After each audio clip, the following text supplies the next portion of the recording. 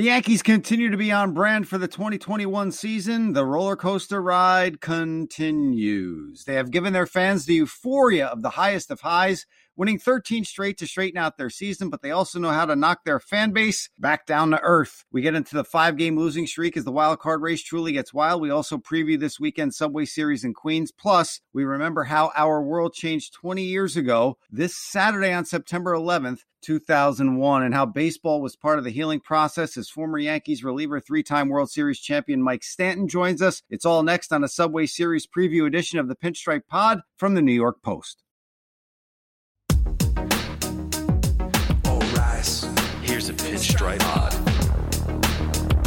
New York Post. All rise. Here come the Yankees. Pinstripe Pod. New York Post.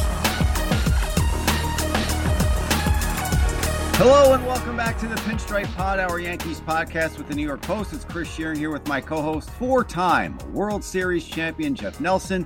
You'll hear our Mets fan, producer, and amazing but true podcast host Jake Brown during the show as well, as we will preview the Subway Series this weekend. Follow us all on Twitter at Chris Sheeran, yes, at NYNelly43, and at Jake Brown Radio. We will be joined later in the pod by Nelly's old teammate, friend of the program, 3-time World Series champion reliever Mike Stanton, as we look back to 9/11, 20 years later with a guy who was on that 2001 New York Yankee team. But first, we talk about the team 20 years into the future. That would be 2021. And the current Yankee team, Jeff, who really can't find a consistent way of winning this season. It's been a roller coaster. You've called it that all season long. This is a team that I thought would win 100 games this season. They're not going to sniff that, obviously, with 23 games left. And right now they have 78 wins. I don't think they're going to go 22-1 the rest of the way. I don't know about you, because of the way they're playing and the lineup has been fluid. I just don't know what it seems, Jeff, that they're grasping at straws with the lineup. I know Cole left with an injury. The team is just reaching and lost 9 of their last 11. It's just unbelievable as you watch this. Yeah. And, you can blame everything on the Rays, too, because, you win 13 in a row, you expect to be in a little bit different path or a different situation. And because the Rays were just as good, and you looked at Toronto and they kind of fell during that time, and now they find themselves right back in the race, a game and a half back from the Yankees. The Yankees are in the second wild card spot, a half a game behind Boston. They're 9.5 out of the East, and they're not going to win the East. And I didn't think so when they were 6.5 or 7. I just thought it was too tough. But they're trying to find something in that lineup that can be somewhat consistent as far as trying to score runs, trying to take pressure off of pitchers. And now that you lose Cole, and who knows how long he's going to be out, your starting staff is not giving you the length that it used to. And now you're exposing the middle relief, and the middle relief is not there like you thought. It obviously disappointing because of the way they went, that little streak, that 13-game winning streak, the moves that they made at the deadline, and now it's going backwards again. Yeah, going backwards, and you can't figure it out. Well, here's some numbers to maybe help you figure it out. The Yankees are 28-34 against the East. They're 50-27 against everybody else. The only team in the East that they have a winning record against is the Orioles, and it's not that impressive. They're 9-7 against the worst team in baseball. 9-7. 6-10 against the Red Sox, 7-9 against the Rays, 6-8 against the Blue Jays. And that could get worse in the fourth and final game where the Yankees might get swept by the Jays. And Nelly, that would mean that the Blue Jays are only a half game behind the Yankees for the second wild card spot. And I talked about the lineup briefly, but Gardner leading off, LeMahieu down to 5, Gallo hitting 6. It just seems like it's all out of desperation. There hasn't been any consistency with the lineup. And when you go back, and I know analytics is all over the place, but when you go back to your teams that had the dynasty rolling, guys they didn't have to guess where they were in the lineup. They knew coming to the park where they were going to be. Unless they were slumping, they slid down a little bit. That's the way it worked back then. Now, they base things on on-base percentage and power and OPS and all this other stuff. That's how they construct lineups, and it's fluid on a night-in, night-out basis. To me, I don't know about you, Jeff. If you're running a baseball team, are you trying to get guys consistency in the lineup, or are you just trying to play fantasy baseball every freaking night and going by the numbers? Well, I know they're trying to do something to jumpstart this lineup, and any team's going to do the same thing as far as if they can't score consistently, they're going to have to mix it up. You look at Joey Gallo, and really all he does is walk, or hit a home run, and then strike out. So a guy that walks as much as he does is not good at the end of the lineup, because then you're talking about, okay, you're getting on base for basically nothing because your 7, 8, 9 hitters are not that great, so the odds of scoring are really low. I don't know where they see Joey Gallo as far as in that lineup. They tried him in a 2-hole, and it's, again, okay, either walks or he strikes out. But if he does get on base, at least you have Stanton and Judge and maybe Rizzo have to give them the ability to try to drive him in. I just think they're trying to find something to get consistent and score runs. I just don't. You look at the lineup; it's just a mess. They're grounding into double plays. I mentioned before we went on, and I went to the game last night on Wednesday, and it was almost like going to a library as far as the fans. It wasn't very crowded, but it was so quiet.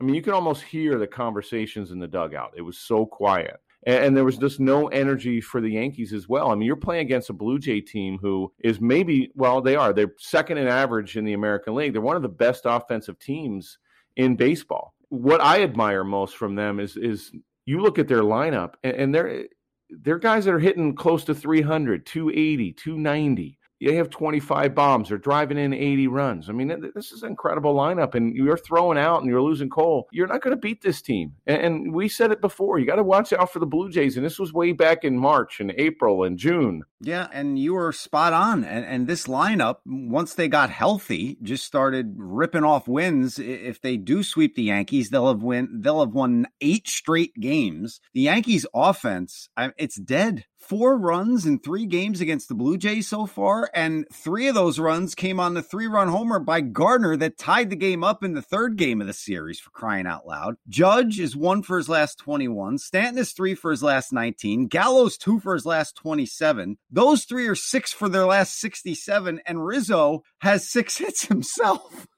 I mean, you're not going to win a lot of ball games when your big boppers in the lineup, like Judge, Stanton, and Gallo. We saw Judge and Stanton during the 13-game winning streak. They were basically carrying the team.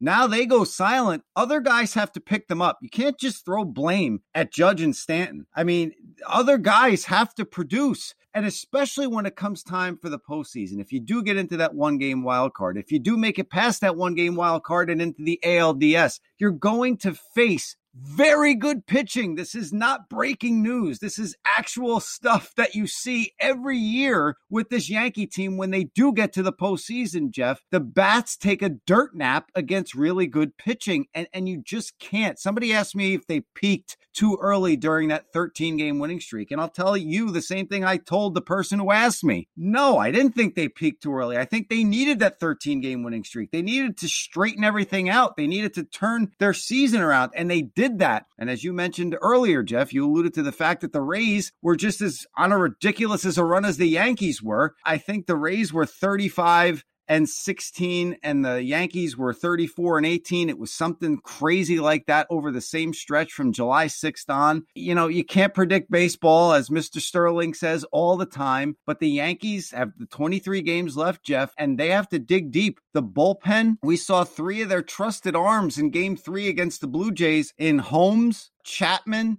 and Chad Green. They all gave up runs. This is not where you want the bullpen to be at this part of the season. 13 runs in their last, 10 runs in their last 13 innings pitched. Their ERA is just under 7. This is not a team that's going to make any deep run in the playoffs. This might not even be a team, Jeff, that gets into the wild card game if they keep playing like this. This is scary right now. This is gut check time for the New York Yankees. Well, you mentioned 23 games left. Is that what you said? 23? Yeah, 23. So basically, if you look at it and you want to be realistic, it's a 14-game season. These next after the Blue Jays series, you get Barrios on Thursday, and then you have 14 games of teams that are under 500 that you should you need to come out of there 10-4, because then you have Boston, then you have Toronto, and then you have Tampa Bay, your last 9 games of the season. So if you don't do anything in these next 14 or 15 games, if you want to count tonight, your season's over. And,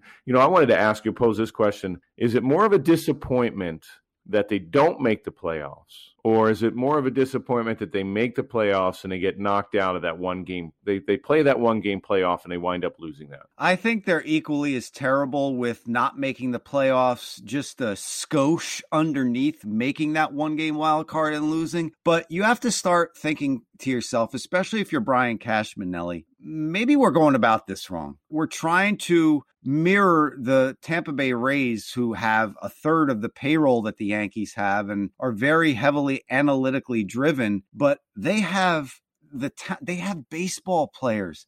Have you seen, just the other day, I went back and I looked at September for the Rays offense. And I think I saw 2 days so far in September where they didn't have double-digit hits. We're talking about the Rays here. The Rays, double-digit hits.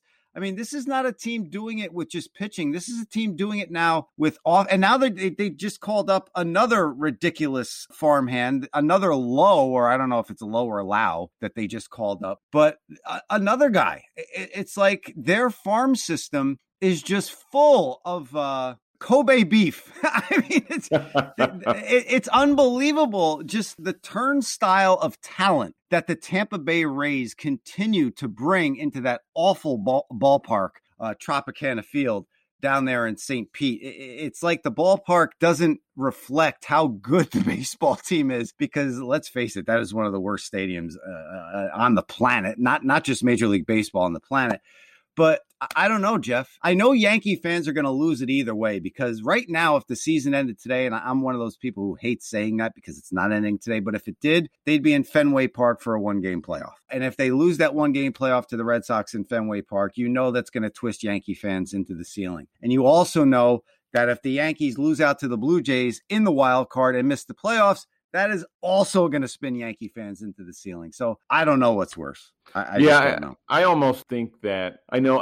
Okay, getting to the playoffs, anything can happen. They can wind up winning that one game. It's almost better that they just don't make it. It's almost better that they just, they had their ups and downs during the season. They were there, and all of a sudden they started playing bad and poorly in September, and they wind up losing either to the Blue Jays, you have the A's, the Mariners are somehow in it, and the Red Sox. It's almost better for them just not to make it. It's like, okay, we didn't make the playoffs. If you look at it, they probably don't deserve to make the playoffs. As much as, yes, they've gone through injuries, COVID, you name it, now Cole. They just can't catch a break as far as staying healthy. But it might be easier if they just didn't make it at all. Well, look at what Aroldis Chapman was. I remember like the first month and a half of the season, you and I sitting here on this podcast talking about how unhittable Aroldis Chapman was. And he was the one constant in a really bad start for this Yankee team. And then once he went south and Britton couldn't stay off the IL, and now Loaisiga is out of the bullpen. And I don't know why in the world a guy, look, I don't want to get on him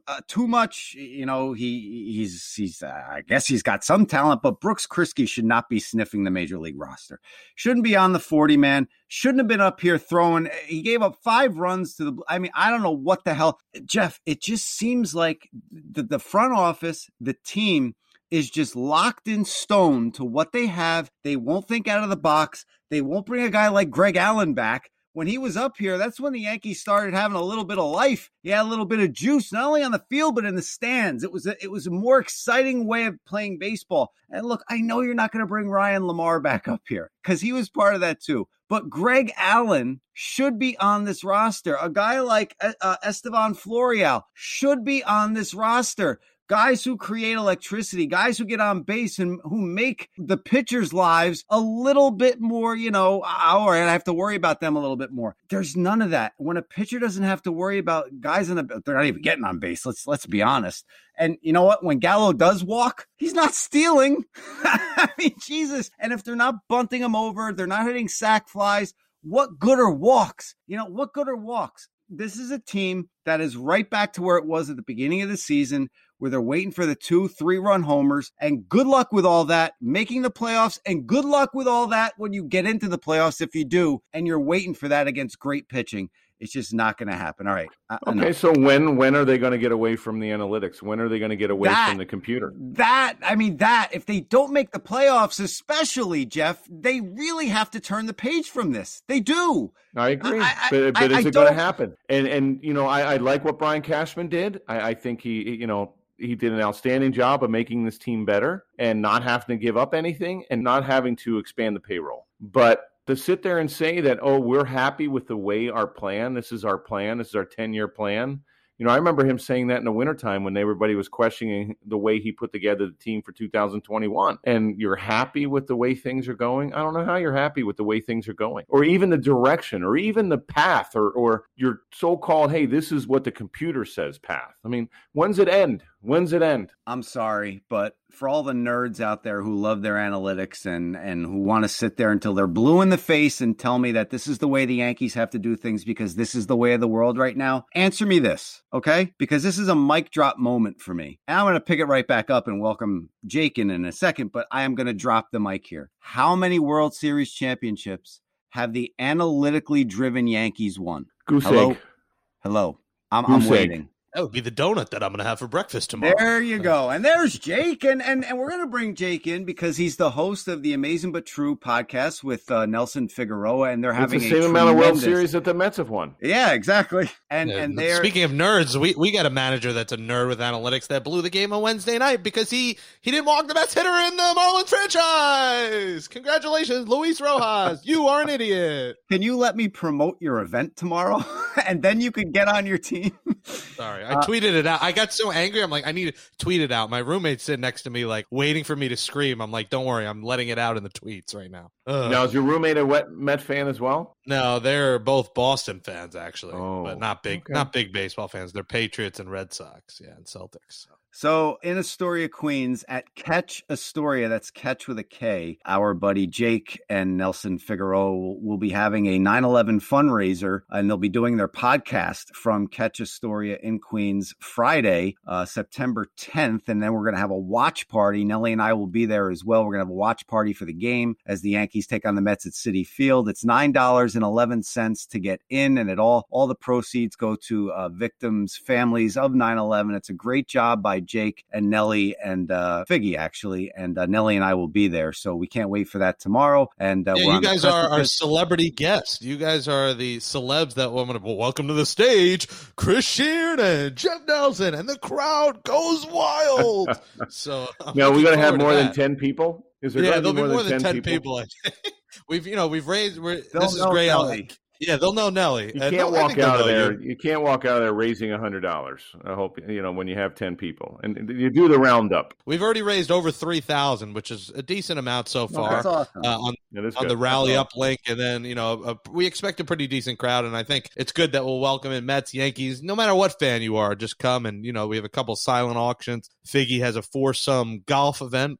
Foursome golf, and then he is doing a pitching lesson as well as an auction, as well as a Jacob deGrom signed helmet as an auction item. So a couple of cool items, and I think we might have some Yankees autograph stuff potentially too. So did you promote that cool Chris Sheeran's going to be there? I haven't yet, but that's going to sell tickets up the wazoo if I say that. How do you not? It's one day away, and you haven't even promoted that the real podcast is coming. Well, I was going to do that today. You travel the globe. I'm going to make sure you two are definitely in before I promote it. But Subway Series this weekend, 20-year anniversary of 9/11. Before we preview the Subway Series, guys, let's hear a montage of some Subway Series World Series clips from 2000.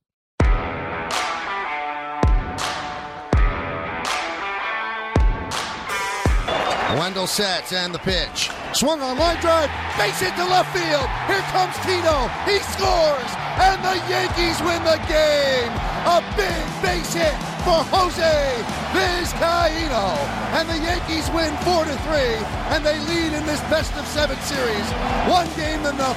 Oh, what a game here on a Saturday night and Sunday morning in New York City, and the Yankees mob Vizcaíno around first base. What a ball game. If it's fair, it's gone. It's off the pole and a home run for Piazza. A 6-2 game as Piazza clangs the pole and left.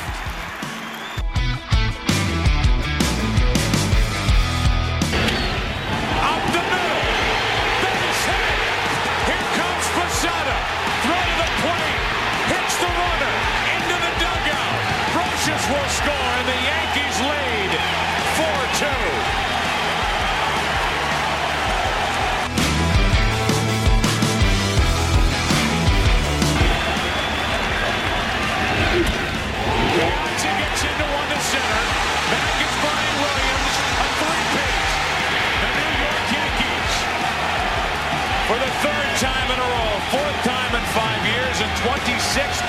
franchise history, they are the world champions. All right, those clips courtesy of Michael Kay on WABC, Joe Buck and Fox, and the World Series 2000. And Nelly, one of the highlights that we heard was you giving up a home run off to the Mike foul Piazza ball. at the World Series. Great. What happened? Yeah, it was a fastball inside. I was ahead of him, and I wanted to come in and knock him off the plate, and he somehow barreled up a sinker and hit it off the foul pole. So, what didn't make me very happy. That was the only run I've ever given up in the World Series, by the way. And he doesn't remember. He doesn't remember it at all. Oh no, exactly. No, it might have been a 1-2 count, and I'm like, I should have gone slider because he looked so bad in the past. But I kind of wanted to keep him honest and say, okay, I'm going to let you sniff something, and instead the foul pole sniffed one. Shearney, Nelly, this shows you how Nelly's a gamer. 21 years later, he's like, he knows the exact speed, 67 degrees and cloudy. It was 10:30 p.m. Yeah, we've seen this for now the 2 years we've been doing this podcast. Nelly is a dude. If you look up dude in the dictionary, there's a picture of Nelly, smiling with a beer in his hand. I mean, this guy, he's the consummate professional, A.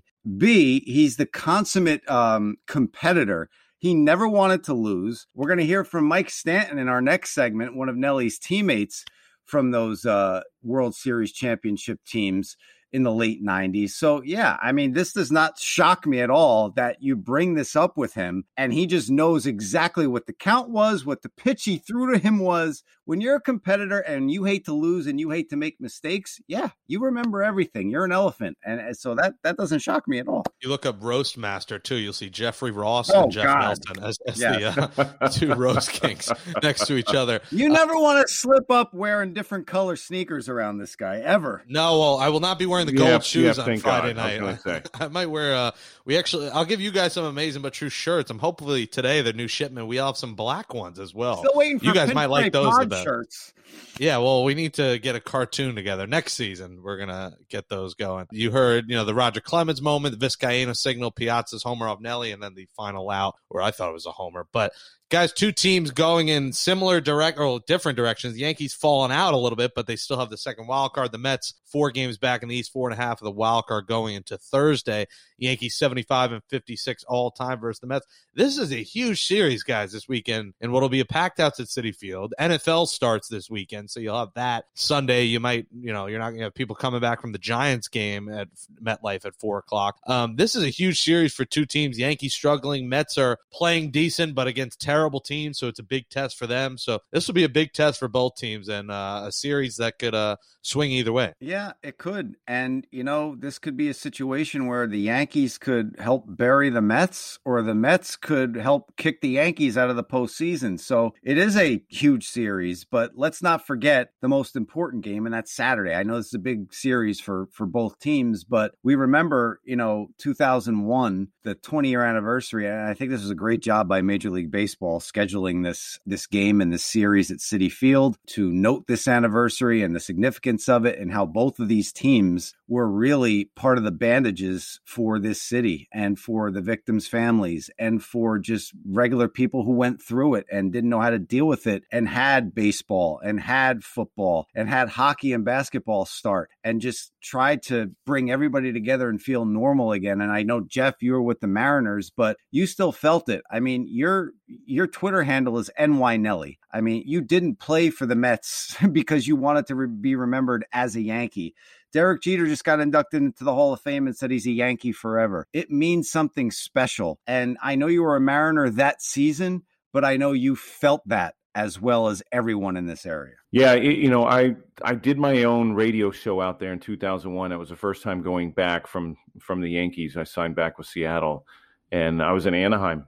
And the guy that I do the show with, he called me at 5:30 in the morning, told me to turn the TV on. And obviously from playing there, and living, I didn't live here in the wintertime in New York, but obviously during the season we were up in Westchester and Armonk and Rye. And you just wondered, okay, did anybody that I knew, were they in the towers? Were they on that plane in Pennsylvania? Was there anyone that I knew? And it didn't matter. I mean, obviously, whether you knew someone or not. But, you felt it because I was in New York for the last 5 years, and you felt it for every single New Yorker and every single person in the United States. And I was glued to the TV, and baseball was secondary. It didn't matter. We didn't care about when we were getting back. We actually wanted to get home to our families because we were in Anaheim and we were away, and we were stuck there for about a week before we were able to get out. And, when we played the Yankees in the ALCS, that was a year that we won 116 games. And we thought, okay, hey, we can do it for the rest of the United States as well. I know as everybody's wrapping themselves around the Yankees, but we can do it as well. But coming back here and playing in that ALCS and just the energy, after we lost game 4, I knew we were losing anyway. But before that, you felt like, maybe it is the Yankees' time. Maybe it is the Yankees' time to represent the United States. And, for everything that happened. When we came back and I was in Seattle, we actually went down to Ground Zero and they took us through, we went to a fire station and they took us through all the rubble and what happened. And it was like going to a third world country. It was really, really devastating. And everybody, just because I played New York, but everybody felt it. Everybody, knows exactly where they were that day. Jeff, what was it like for you to meet with some of the firefighters who survived and who were actually helping when you did take that visit down there to Ground Zero? Yeah, it was, you try to put yourself in their shoes and try to, feel what they feel, but obviously you can't, and it's obviously a different feeling. But it's just the look on their faces, the devastation. Even at that time, it was a month later, and they just looked exhausted. And it's still going through the rubble, constantly picking up the debris and sending it wherever. I'm actually going to go to a couple firehouses on Saturday as well. And, just to visit, I've gotten to meet people that have been or was a fireman or still is a fireman. And they kind of tell the stories of that day and where they rescued and where what building they were in. And all of a sudden they got out at the last minute. It's, obviously something that I won't forget, and hopefully nobody will ever forget. I know both of us were grown-ass men when it happened, but our producer and the co-host of Amazing But True, Jake, you were what, 10, 11 years old? Yeah, I was 10. My dad worked in Manhattan, so, I was a little worried. I didn't know exactly where he was, and I think he was closer to Midtown, and he could just see everything happen from the top of his building. And, he got home, and we all cried and hugged each other. And something you never forget where you were. You're in class. Nellie's in the major leagues, and here I am in, 5th grade or 6th grade, whatever it was. It was a different world for me, so I don't have as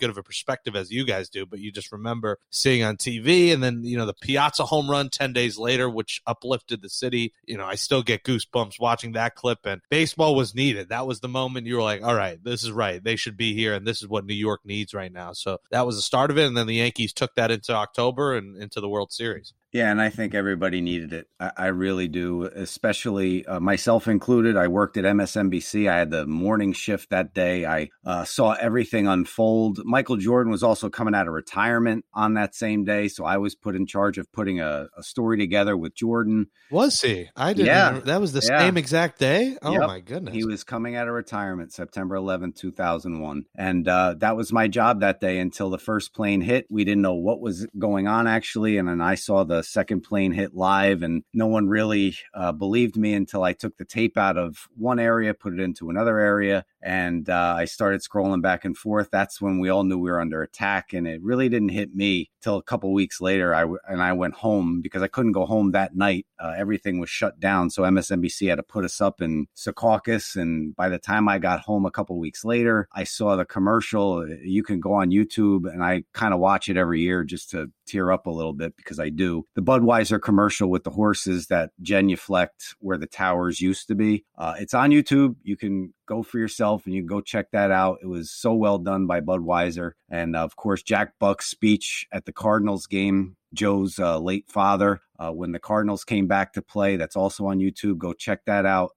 Baseball really brought it back around for me and kind of took everyone that was losing everything and kind of centered everybody. So sports was the great elixir. I know it didn't take away all of the pain, but it helped kind of regulate it. And we all remember that. Now we're going to remember more from that 2001 season and that special run that ended by losing to the Diamondbacks, but the run that the Yankees went on that season with one of the players that was on that team, and Mike Stanton, a former teammate of Jeff Nelson's, and was on that 2001 team and has some special moments to discuss from that 2001 season. That's next right here on the Pinstripe Pod from the New York Post.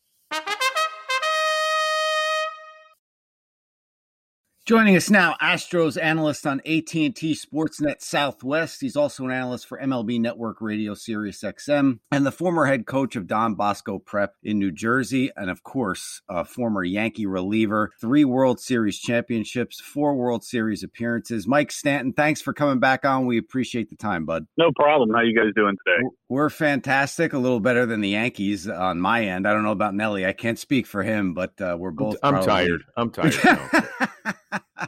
The Yankees are playing tired right now too. But before we get to this team, Mike, we want to talk about 20 years ago, back in 2001. You were on the 2001 Yankees after, of course, the World Trade Center was destroyed by terrorists on 9/11, 2001. Just can you give us a feel? I mean, I know you guys had an off day on the 10th, but what was it like after it happened? I know a lot of teams in the area rallied to help everybody, and you guys were part of that. Just give us a feel of what was going on. Well, just like everyone else, it was just pure shock. I mean, this is something that had never happened on U.S. soil, and hopefully it never happens again. And for us to go through it at the time, it was really surreal, because it was almost like you were watching a movie. You didn't want to believe it. You wanted to be able to just, stand up and walk out of the theater and think that it was all just fiction, but it wasn't. It was a very crazy time in America at that time. And I think that coming out of it, the response that we got, not from just our government, but, from just the American people, it was absolutely incredible. The unity that we had in the country and the way everyone stood up, everyone was angry, everyone was pulling on the same side of the rope. But as far as 9/11 in particular, that day I just could not believe that we were actually going through this. Where were you? How'd you find out? I mean, was it turning on the TV? Did somebody call you, or? Because I was in Anaheim and I was with Seattle then. And I got a call at 5:30 in the morning from a guy I do the radio show, and he immediately said, "Turn on the TV." And it was like, whoa. Yeah, like you said, we had an off day, and we were supposed to play that night. It was an absolutely beautiful day. A cold front had just come through. It had blown out all the humidity, had a nice little north breeze. And my wife and I, the kids were at school. My wife and I were just sitting at the house, and a friend of hers had called and said a plane had just hit one of the towers, one of the World Trade Center towers. And so we put on the TV and we sat there, with our mouths open watching it. And, it's an image that will be burned into my brain forever. Was we actually just watched the second plane hit the second tower. And we just could not believe that this was happening. What was the feel, Mike, after that in the Yankees clubhouse? Was it you guys rallying around New York and America? Because obviously you go to the World Series, you guys lose, but it seems like you guys truly uplifted the city. Was that something that you guys talked about in the clubhouse? Well, we weren't in the clubhouse for a long time. I think we were off for 11 days. And to tell you the truth, we had no idea what to do. I was a player rep at the time, so there was a lot of contact between the Yankees and the Players Association and all that kind of stuff. And no one knew, should we cancel the season? Should we wait a month? Should we wait 2 weeks? We really had no idea, really, until we got back on the field. Once we got back on the field and we saw the response from the fan base, then we're like, okay, this is exactly where we need to be. So, yeah, we really didn't know. Everybody did things a little bit differently. The Mets organization, they were using the parking lot at Chase Stadium as a staging center. And, we opened up on the road when we did come back. So it was a little different for the two teams, but, the Mets did an incredible job of, just doing anything and everything they could to help out. And the Yankees, the players of the Yankees did exactly the same thing. Everybody had their own ideas, how they wanted to help, but, it was just the response of everyone, the way everyone stood up and just wanted to do something to help. Mike, I think you came back to playing, and I think the series that you started back was in Chicago against the White Sox. What was the feeling amongst the White Sox? I mean, did they have any feelings for you guys? What you were dealing with in New York? Did the fans embrace you? Because I remember the Giants, when they came back, their first game was in Kansas City. And I remember that the fans at Arrowhead Stadium had signs supporting the Giants. I mean, it's something that I never saw before in my life when it came to sports. But it seemed, Mike, that sports is, and like you just said, I mean, you couldn't have said it any better. That is exactly where you needed to be. I mean, for those 3 hours, 3.5 hours for a football game or a baseball game, was the only time where I felt normal. Well, we were the distraction. I mean, we were, we like to call it a sport and everything, but in reality, what it is, we're entertainment. We're part of the entertainment industry, and that's exactly what everyone needed. They needed that distraction. They needed that little break from reality, from, our world being turned upside down. And, that's why I said we felt like, that's exactly where we had a great response everywhere we went for the rest of the season. It was only a couple of weeks. We got a great response from everywhere. And, the crazy thing about it was, and, Nelly was on the other side, there was no team that was hated more than the Yankees. I mean, prior to 9/11, it didn't matter where we went. We got booed. I mean, we were the best team in baseball. We were the last dynasty. And it was kind of shocking to us as players that, we thought that, we would get some positive response, but it was really everywhere we went. It went from, the Bronx cheers to actually the opposing fan bases not accepting us, kind of embracing us. Yeah, it was strange because we kept saying in Seattle when we played you guys in the ALCS, he said, "Hey, we'll do it for the rest of the United States. We'll do it for the United States as well." But everybody wrapped their arms around the Yankees and they said, "Do it for the Yankees. Do it for the Yankees. The Yankees will do it for the United States." And what was that like? I mean, you go to the World Series and then you have President Bush come out and the fans and being in Yankee Stadium. What was that feeling like? And just being in that atmosphere. I know it was a few days, obviously a couple weeks after, or maybe a month after, everything happened. But what was that feeling when you first, that first game of the World Series when President Bush is there and the cheers? You've been in Yankee Stadium to start a World Series games, and you really can't get.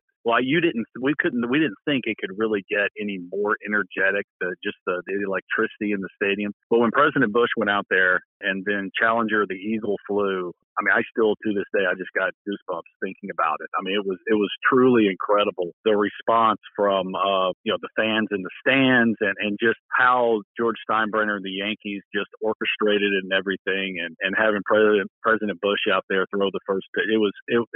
Well, it's exactly what you would expect. I mean, it was a storybook situation. It was really a storybook, something that Hollywood would write, except we actually didn't win the World Series. We lost it. But yeah, it was more energetic and more passionate than I have ever felt anywhere, but definitely in Yankee Stadium. And a lot of people might not know this too, Mike, but President Bush was full Kevlar when he threw a strike for the first pitch of that game. It was amazing, and goosebumps abound. You're absolutely 1,000% correct. One of your former teammates just was inducted to the Hall of Fame, and you guys aren't even in that World Series if you don't come back and beat the A's. I'm curious. I need to know what your vantage point was and where you were specifically for that flip play with Jeter in Oakland when you guys started the comeback and you won that game 1-0 with Moose on the mound. Just what were your thoughts about that play and where were you sitting when that happened? I'm not exactly sure where I was. I've seen it so many times, so in my mind, I keep seeing it on TV, but I think I was in the bullpen. And Moose was dealing. There was question when he came over to New York whether he was a big time starter. Well, he proved that he absolutely was, and he was. And tell you the truth, we were down and out. That play really kind of turned the whole series. We had not played well up until that point. Moose was, I think it was 1-0 when that play happened. It was just a remarkable, heads up baseball instincts type play, and of course, everyone gets on Giambi for not sliding, but he's running from third base going, there's no play here. The throw is offline, and Jeter just makes the great backhand flip and then the tag by Posada. And I really think that one play turned the whole series. I really feel like if Giambi is safe there, we probably lose that series. What did playing with Jeter, I always thought that, it's funny, everybody, the A-Rod, the Garciaparra, the Batista with the Orioles or the A's at the time. But, I always thought that because of that play, but not just because of that play, he was always probably the smartest guy on the field. He was always in the right place at the right time. And, to play with him, even from the get-go from 96, it was just everybody followed some young kid because he just had a passion like nobody else had as far as winning.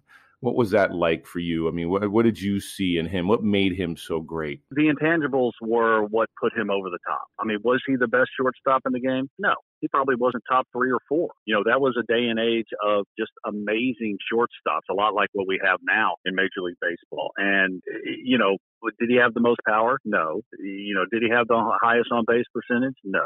Was he the best defensive shortstop? No, he wasn't. But he definitely had the flair for the dramatic. He carried himself impeccably all the way through his career, which, doing that in New York at that time was almost next to impossible. And, there was no one you wanted up in a tight situation more than Derek Jeter, because you knew, even if he wasn't going to come through, you knew it was going to be a quality at bat, and you knew that he was going to fight with everything that he had. The moment was not ever going to be too big for Derek. And that's why he's in the Hall of Fame. Yeah, he got his 3,000 hits and everything like that, but the reason he became captain, the reason it was the intangibles. It wasn't because of who he was on the field. It was who he was off. Mike, he did bring up yesterday in his speech that he thanked the baseball writers except the one that didn't vote for him. I thought that was I thought that was pretty funny when he said that. And it was tongue in cheek, but you could see there's a little bit of seriousness every time you joke around. Yeah. There's a little bit of truth that comes out in jokes, but there are still people, and you go on Twitter and there are people with blue check marks who think he's not a Hall of Famer. He does not belong in Cooperstown. What do you say to the people who still think that this guy should not be in Cooperstown? Well, I mean, everybody's entitled to their opinion. I mean, it's one of the things we're going through in our country right now. Everyone's supposed to be able to voice your opinion, but they're crazy. They are. There's nothing. Being a Hall of Famer doesn't mean you were the best player to ever man the position. And I don't think Derek was the best shortstop to ever cross the white line. Was he on the short list of among the best? Absolutely he was. And then you look at his postseason pedigree, just absolutely puts him over the top. If anyone had any real question, there's always going to be haters. And I think there's probably some of those voters that did it just simply because, Derek was a Yankee. And Derek was, as good as he was, even if he wasn't the best. But like I said, you get him in a pressure situation, that he was going to come through more times than not. Yeah, and that's the thing. I always said that, you take the Garciaparras, A-Rod, Batista, and put Jeter in that conversation. If you any one of those guys, who would you rather have in a pressure situation, and day in and day out? Like you said, he may not be the best, but he was the guy in a pressure situation out of all of them. I would have taken him not 10 times out of 10 for a pressure situation. Yeah, he had ice water. He had ice water in his veins. He really did. There was no situation that was too big for him, and that's one of the things that puts you in the Hall of Fame. I mean, it's not necessarily just about the numbers, which he put the numbers up also, but you have to look at the intangibles, and he had those. Mike, I've been on the short end of the stick of the Subway Series as a Mets fan for my entire life. Used to us losing. I think the overall record's like 75 and 56. The Yankees have won. What did you have fond memories, with the 20th anniversary of 9/11 on Saturday and the Mets playing the Yankees this weekend? Did you have fond memories of the Subway Series? They've been slowly making it 4-game series instead of 6, and they're saying it's dying down. It's still my favorite series, but what are your Subway Series memories? There are so many of them. I mean, the games on the field really aren't what I remember the most. It's really the fans' reaction to it. And the reason interleague play is still around is because interleague play is still better than regular, the regular division and league play. So, and having the Mets and the Yankees play, that's probably the number one, we'll call it rivalry, but the number one matchup that everyone still wants to see. And to me, what I remember more than anything else is the fan reaction. You know, you're playing 162 games. Who you're playing really doesn't matter. Yeah, there's some teams that are more important than others. And I know when Nelly and I, we were playing together in New York, playing the Red Sox was a lot bigger than playing the Mets. But the fan reaction just made it just so much fun because there was so much passion, whether you were at Shea Stadium or if you were at Yankee Stadium. It really didn't matter. It was more about the fans, and that's what interleague play was about. It wasn't put in because it makes sense. It actually makes no sense at all. But the reaction for the fan base, that's the only reason that Bud Selig put it in. I want to go back a couple more years, Mike, because the 1998 team was just an unbelievable team. You came over to the Yankees. The year before that, you all lost to the Indians. I really don't like to think about that and remember that. It was terrible as a fan. But the next year, I mean, it was just a situation where you didn't even have to wonder if you guys won. If you didn't have time to watch the game or you were out and you couldn't get the score back then, you didn't have cell phones or a tablet to watch the game on. But the next day you would look in the paper. Yeah, they won. I mean, what the hell did I have to worry about? I knew they were going to win. Going out into that bullpen with you and Nelly, how much fun was that season, and how much fun did you all have out there being pretty much the best team that ever stepped foot on a diamond? We had a blast, and you know, Nelly and I, you know, we picked on each other and we joked with it. I mean, we were kind of the ringleaders down there and having fun. And you know, going to the ballpark, I mean, that was the year that really gave the Yankees the big reputation. You know, we were good in 99, we were good in 2000 going forward, but it was really 98. You know, we didn't beat up on starting pitchers. We beat up on middle relief. You know what? That was the year that we got the reputation of, you know, getting the starter out, get the 100 pitches in the fifth inning, get the starter out, and then we beat up on the 11th, 12th, 13th guy on the staff. And, you know, it was what was incredible. It really seemed like we never lost. I mean, at the end of the season, when you add the postseason, 125 and 50, 75 games over 500. I think that's probably what personally I'm as proud of for that team as anything else, is just the fact that whenever we did lose, we got mad. That ticked us off. You know, we weren't supposed to lose. We felt like we were there. We were supposed to win every single solitary game. And anytime we did lose, it seemed like we would go on a 3 or 4 or 5 game winning streak. We just didn't do it very often. You know, as dominant as that team was, especially on paper now looking back, if you actually go through the postseason, yeah, we weren't that dominant. I mean, we won most of the games in the postseason, but there were some very tight games that there was a big swing by Tino or a big pitch by somebody to get a double play, whatever it might have been. And because a lot of those games could have swung the other way in just a play or two. But yeah, that was the funnest year I've ever had. There's been years I pitched better, but as far as just the team, the camaraderie, you know, the clubhouse, and then just how we played and how it all turned out, I don't think there's really no contest. I have people ask me all the time, you know, what team did you have the most fun with? I go, well, you know what, that's not really a fair question since we did win 3 World Series in a row. Yeah, it's so funny that when you said that we got the starter out and we destroyed middle relief, I remember many a nights watching games at the bar, and when you guys chased the starter, me and my friends would start the circus music, do do do do do do do do do, because we knew right. the game was over. It's so funny that you bring that up, and then that immediately pops into my head because it's like exactly the Blue Jays, right. What their Blue Jays are doing to the Yankees, in pretty much. Pretty much. Oh, Mike, we appreciate the time as always. 3-time World Series champion with the New York Yankees. You could follow Mike on Twitter at Mike Stanton29, the Astros analyst on AT&T Sportsnet Southwest, and of course a former teammate of Nelly on those great Yankee teams. Mike, we appreciate the time. Enjoy the rest of the season, and we look forward to talking to you again soon. Yeah, thank you very much for having me, and everyone out there, just always remember 9/11.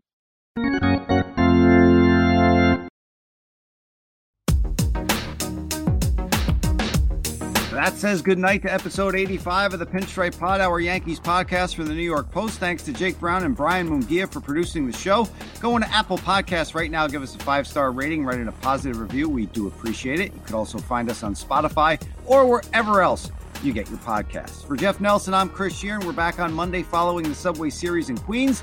Enjoy the games and your weekend, and thanks for listening to to the Pinstripe Pod.